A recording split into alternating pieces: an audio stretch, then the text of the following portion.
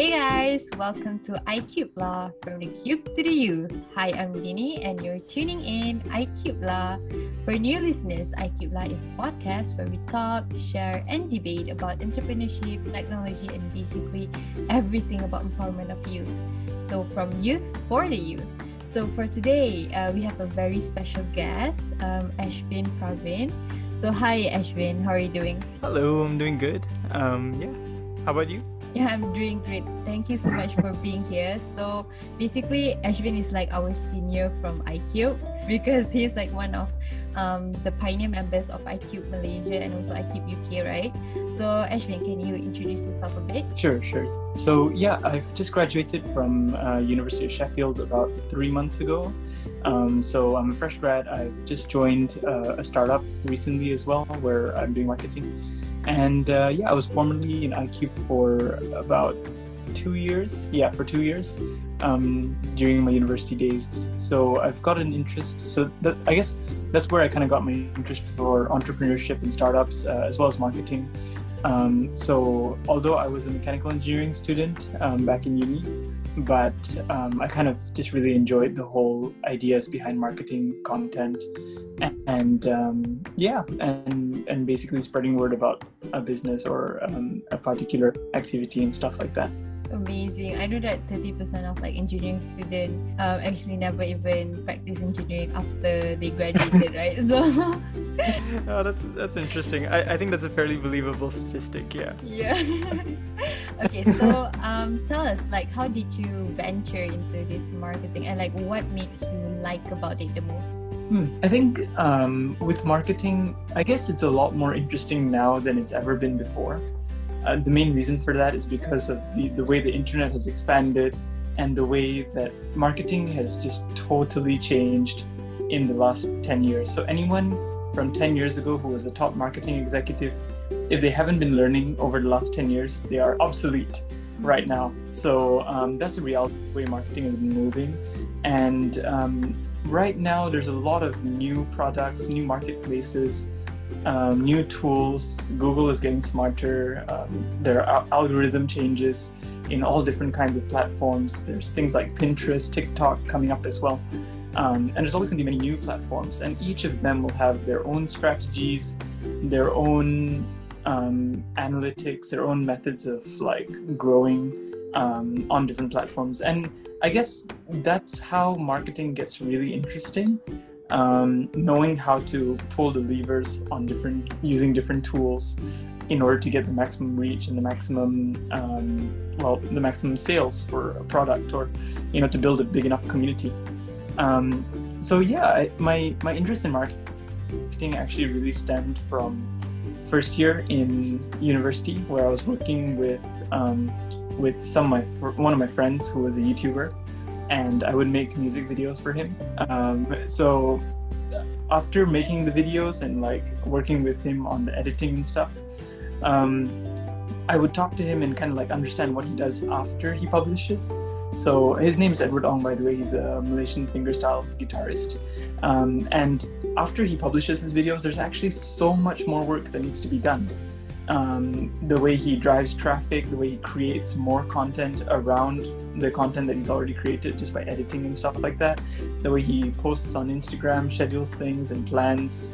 And that's where I kind of really got an interest in looking at metrics, understanding what content is performing, choosing what content to do next, where to allocate resources and time. And really that's where marketing kind of meets engineering as well. You're really engineering the whole marketing element of it as well. So I guess that's where the whole interest came from, and it just took off from there. And here I am today. Amazing. I get like marketing has a lot like strategic planning behind it. So talking about marketing, you said about like all those new applications popping up, right? So what do you think about TikTok? Like, are you on TikTok? I am on TikTok. One thing I like to do with every new application which comes out is I like to just create an account, create some content, spend a few hours looking through the content and understanding what is performing, what is the algorithm favoring, and And yeah, I feel like TikTok is interesting. It's more raw than other traditional social media, and it's also getting more saturated now, but it's still very much a blue ocean. So I do have like an account on TikTok. It's not something I maintain regularly and post regularly and stuff, but yeah, I think it's fun. It's a good platform and like loads of opportunity there. Yeah. Okay, so moving on to the next question would be LinkedIn. Okay, since like undergraduates nowadays are emerging in LinkedIn, you know, because it's like personal branding. Is self-marketing important for students, like their visibility on LinkedIn and their visibility on other social media platforms? So what do you think about that? I think it's extremely important. And the thing with if you're a student, there's two objectives you might have on LinkedIn. Maybe three. The first one is to, like, of course, get a job after you graduate, or even get internships during your studying period. Having a solid LinkedIn profile will actually allow you to basically have a CV which is visible, and also like have more than a CV really. LinkedIn is where you're able to share thoughts, ideas, the projects that you've been working on, the things that you've been doing, and basically documenting all that. Documenting your story gives a much better view of you as a person to a potential employer. And nowadays, headhunting and like recruitment, a lot of it is being moved to LinkedIn, and that is really where a lot of HR managers are looking, and more HR managers are actually looking at in terms of like trying to identify potential people to bring into their teams. The second objective might be for more startups, basically. So if you are looking to actually start something and you need to network, you need to identify other like-minded people, then posting your journeys, posting your ideas on LinkedIn, that can also really help with networking. I think, Dini, I actually met you on LinkedIn as well, actually, I think. So, yeah, in your profile, right? Like, I had to read through, like, it was pretty well written. I could understand where, what you're about. I could get a sense of your personality as well. And I think just by the way you wrote your bio or the way you wrote about your experiences and stuff, it made me feel like, oh, this is someone who I think I could resonate with, and like, yeah. So I think that's one example of how LinkedIn really can help build your network. I wouldn't know Dini if not for LinkedIn as well, which is basically the reason. So using LinkedIn to just build a network and to make friends, build a community, because at the end of the day, networking and community is actually a really, really important aspect of like pretty much anything you want to do. It's really important to have a solid network. Yeah, I definitely like agree with you on the networking part on LinkedIn, because like on LinkedIn you could never know the person that you met or you're going to meet is going to be someone impactful in your life in the future, right? I definitely agree on that part as well. So moving on to like the next question, right? So what do you think about students or people who say that being on LinkedIn is pressuring? Because like everyone is constantly posting their credibilities, their achievements, their good side and sunshines, right? So some people might feel like it's pressuring, and most of people would have like the FOMO syndrome, like the fear of missing out syndrome. So what do you think about that? Oh, that's a common one, and like I think it's a real issue as well to an extent. I think at the end of the day, that's LinkedIn doesn't need to be just a platform for people to post things that like achievements that people have made, and eventually I feel like as more and more people use LinkedIn to share stories where they struggled, stories where they made a mistake and they learned from it, stories where they kind of like grew, and stories where they kind of like have an idea or had a thought about something and they want to just share that. I think those are all things that are actually really good content on LinkedIn, which isn't necessarily an achievement or something that they just want to like tell everyone. So it's still okay to share achievements and stuff, and like at the end of the day, as students, like if someone in our network achieves something, it's better to just try to just be happy for them, and to be like, of course, congratulate them and like on a job well done. You don't need to compare that to yourself. Just because that they achieved this doesn't mean that you not achieving this makes you any worse as a person. At the end of the day, everyone has their own life journey, and I guess LinkedIn is kind of like, as it matures, as the platform matures, I think we'll see more and more people just sharing their journeys rather than just sharing their achievements and accomplishments. And really, like, I've also done a bit of recruitment myself. When I see people who are more like down to earth, they share stories, they share their struggles and stuff as well on LinkedIn. It actually makes interesting content, and it tells me more about their personality. It tells me about the kind of experiences they have in a different light, which is also, it can be positive as well. But I think the general tone of the platform is for professional growth, but personal and professional growth really, but just growth in general. So any ideas, any thoughts, any discussions, that can all happen on LinkedIn. Yeah, I love the way that you put it, in the sense that everyone have their own personal journey, so don't compare yourself with others. Yes, that's a beautiful thing to remind people, and even myself, I just want to remind myself over and over about that again. Okay, so moving on to the next part is game part, because we are done with all the heavy questions. Let's moving on to something a bit light. Okay, so I compiled would you rather questions regarding marketing. So yes, let's start with the first one. Okay, would you rather work on a project that you hate but performs really well, or work on a project that you love but flop? Yeah, so what's your verdict on it? I would say the one that I would really love but it flops. Exactly. I would actually pick the same thing as well, because at least you love it, right? But at the end of the day, results do matter. So it is a tricky question, and sometimes you just, like in marketing, there is some work that you just need to get done, even if you don't enjoy it too much. Yeah. Okay.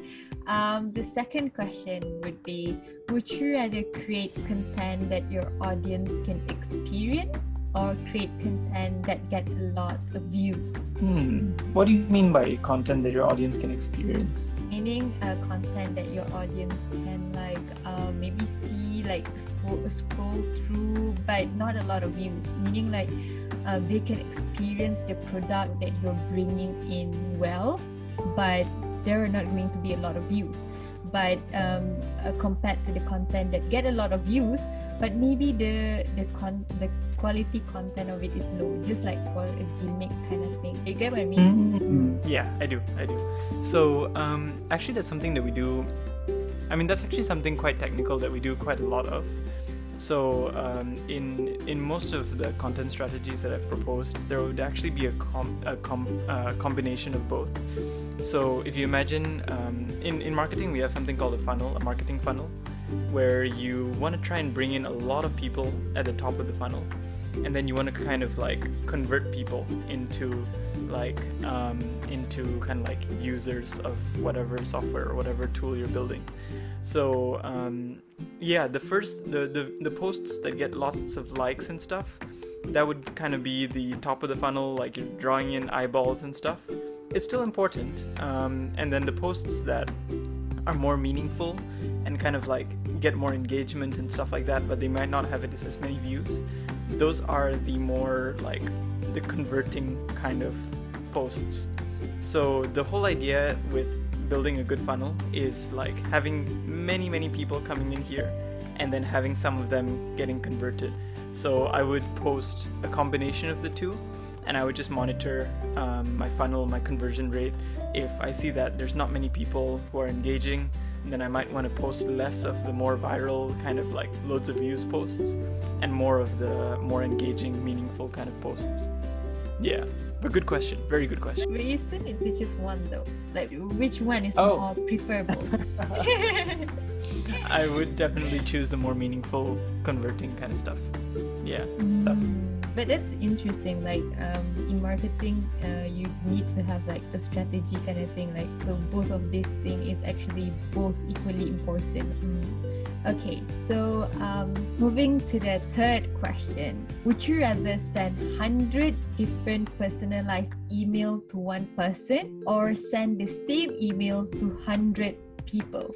I think definitely 100 different personalized emails because it's just so important, like personalizing things to an individual.